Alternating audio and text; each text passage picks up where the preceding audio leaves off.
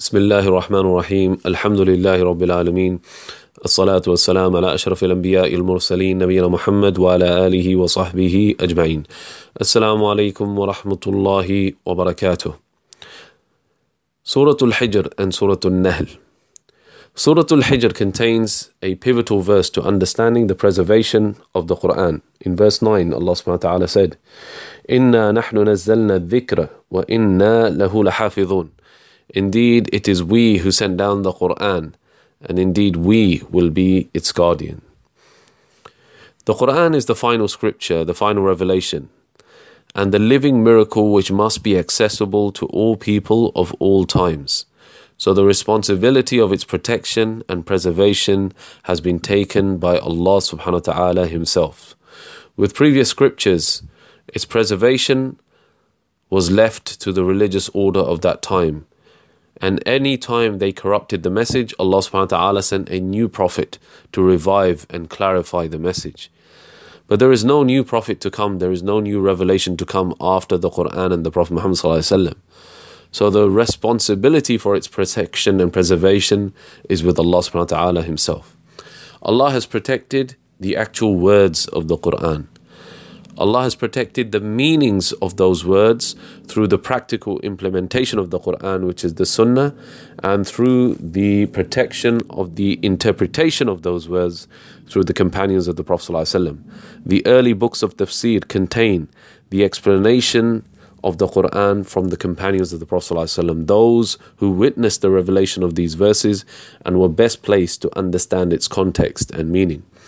Allah even protected the actual mode of recitation of the Quran through the science of tajweed, and protected the actual script itself. It's a comprehensive protection of the Quran and its meaning.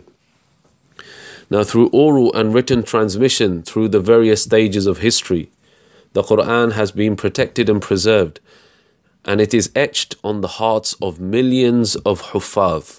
Millions of reciters of Quran across the world from different cultures, different languages, different backgrounds have memorized the entire Quran from cover to cover. In fact, if all the books of the world were to be gathered together, hard copies and digital copies, and destroyed, the only book that could be reproduced literally within hours is the Quran, subhanallah. Now, this theme of Allah's protection is continued throughout the surah. In verse 19, Allah subhanahu wa ta'ala, in verse 16, Allah subhanahu wa ta'ala describes his protection of the heavens. وَلَقَدْ جَعَلْنَا فِي السَّمَاءِ بُرُوجًا وَزَيَّنَّاهَا لِلنَّاظِرِينَ وَحَفِظْنَاهَا مِنْ كُلِّ شَيْطَانٍ رَجِيمٍ. And we have placed within the heavens great stars and have beautified it for the observers. And we have protected it from every devil expelled. Allah subhanahu wa ta'ala protects the heavens with shooting stars that chase down the devils. Allah subhanahu wa ta'ala then spoke about protecting the earth. In verse 19, وَالْأَرْضَ مَدَدْنَاهَا وَأَلْقَيْنَا فِيهَا رَوَاسِيَ وَأَنْبَتْنَا فِيهَا مِنْ كُلِّ شَيْءٍ مَوْزُونٍ. And the earth we have spread it and cast therein firmly set mountains and caused to grow therein of every well-balanced thing. Allah subhanahu wa ta'ala prevents the earth from shaking with us continuously by pinning it down with huge mountains that act as stakes. Allah subhanahu wa ta'ala goes on to speak about protecting our rizq, our provision, and protecting the provision of all other living beings. Allah subhanahu wa ta'ala in verse 42 speaks about protecting us from the plots of the shaitan. إِنَّ عِبَادِي لَيْسَ لَكَ عَلَيْهِمْ سُلْطَانٌ إِلَّا مَنِ اتَّبَعَكَ مِنَ الْغَاوِينَ. Verse 42, indeed my servants, no authority will you have over them except those who follow you of the deviators. The theme of protection of Allah subhanahu wa ta'ala is contrasted against the punishment of Allah subhanahu wa ta'ala faced by previous nations who rejected the message. In particular, there is interesting imagery described of the punishment of Lut and Thamud.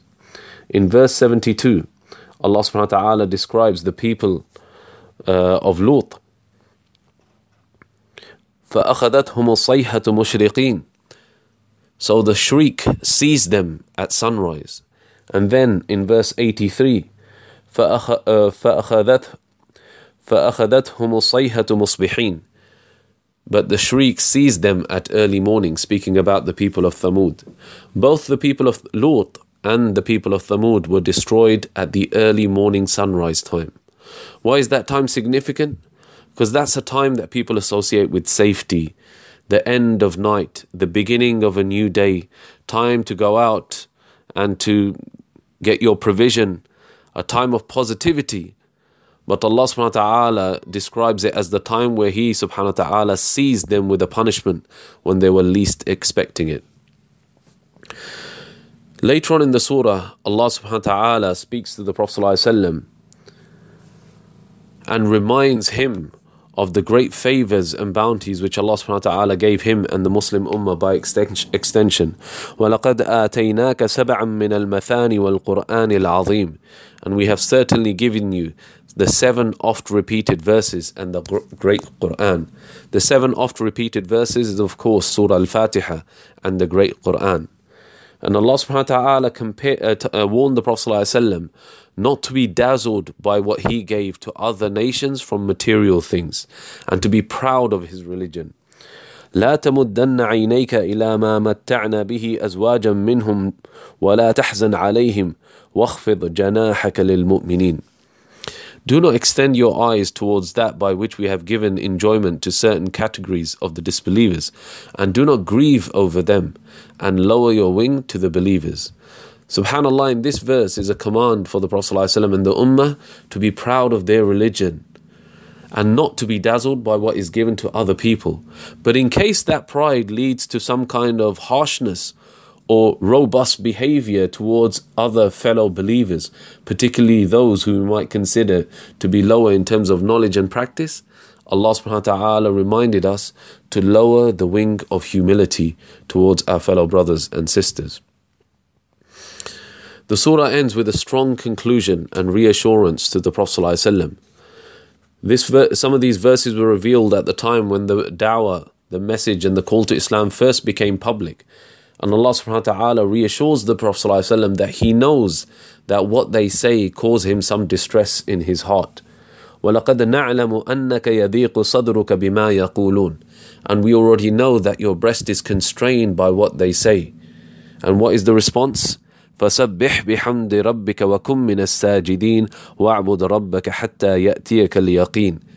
So exalt Allah with praises of your Lord and be of those who prostrate and worship your Lord until there comes to you the reality, al-yaqeen. And what is al-yaqeen? The only certainty which exists in life, it is of course death. هذا وصلى الله على نبينا محمد.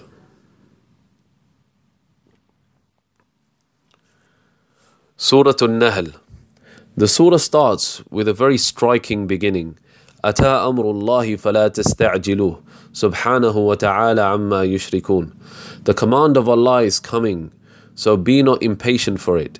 Exalted is He, high above all that they associate with Him. أتى أمر الله, the command of Allah, actually in the Arabic language is given as a past tense. This is speaking about the Day of Judgment and how the disbelievers used to goad the Prophet ﷺ, challenge the Prophet ﷺ to bring the punishment of Allah subhanahu wa ta'ala, and when will be this Day of Judgment. Allah subhanahu wa ta'ala speaks about it in the past tense. Ata amrullah. The command of Allah has already come, even though it means it's coming, it's something in the future. Allah subhanahu wa ta'ala speaks about the Day of Judgment in the past tense because it's something so certain, something so definite to happen that it is as if it has already happened. And of course the past, the present, the future are all the same in front of Allah subhanahu wa ta'ala. Surah Nahl is also known as the Surah of Ni'mah, blessings. It is a surah in which Allah subhanahu wa ta'ala enumerates so many of His blessings which He gave to human beings. The pivotal verse can be found in verse 17 where Allah subhanahu wa ta'ala says, وَإِن تَعُدُّوا نِعْمَةَ اللَّهِ لَا تُحْصُوهَا إِنَّ اللَّهَ لَغَفُورٌ رَحِيمٌ. And if you should count the favors of Allah, you could not enumerate them. Indeed, Allah is forgiving and merciful. In this surah, Allah subhanahu wa ta'ala recounts so many of the numerous blessings He has given us.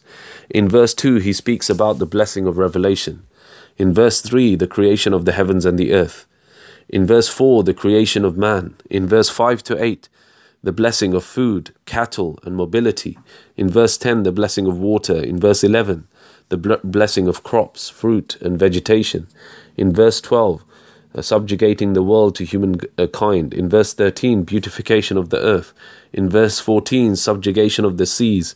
In verse 15, creation of the mountains. In verse 16, stars as guides for navigation and prayer. Verse 66, the milk that we gain from cattle. Verse 78, the blessing of knowledge, hearing, sight. Verse 79, birds. Verse 72, the stability of family life. The surah is full of descriptions of the blessings of Allah subhanahu wa ta'ala. Why does Allah subhanahu wa ta'ala want us to recognize these blessings? So that we are grateful to Him. So that we recognize what He has given us. In verse 53, وَمَا بِكُم مِّن نِعْمَةٍ فَمِنَ اللَّهِ ثُمَّ إِذَا مَسَّكُمُ الضُّرُّ فَإِلَيْهِ تَجْأَرُونَ. And whatever you have of favors and blessings, it is from Allah. Then when adversity touches you, to Him you cry for help. ثُمَّ إِذَا كَشَفَ الضُّرُّ عَنْكُمْ إِذَا فَرِيقٌ مِّنْكُمْ بِرَبِّهِمْ يُشْرِكُونَ. Then when He removes the adversity from you, at once a party of you associate others with their Lord. لِيَكْفُرُوا بِمَا آتَيْنَاهُمْ فَتَمَتَّعُوا فَسَوْفَ تَعْلَمُونَ. So they will deny what He has given them. Then enjoy yourselves, for you are going to know. Allah subhanahu wa ta'ala compares the importance of recognizing the blessings He has given you and being grateful to Him with those who use Allah subhanahu wa ta'ala's blessings in ingratitude. Those who use the very blessings Allah subhanahu wa ta'ala has given them to associate partners with Allah subhanahu wa ta'ala.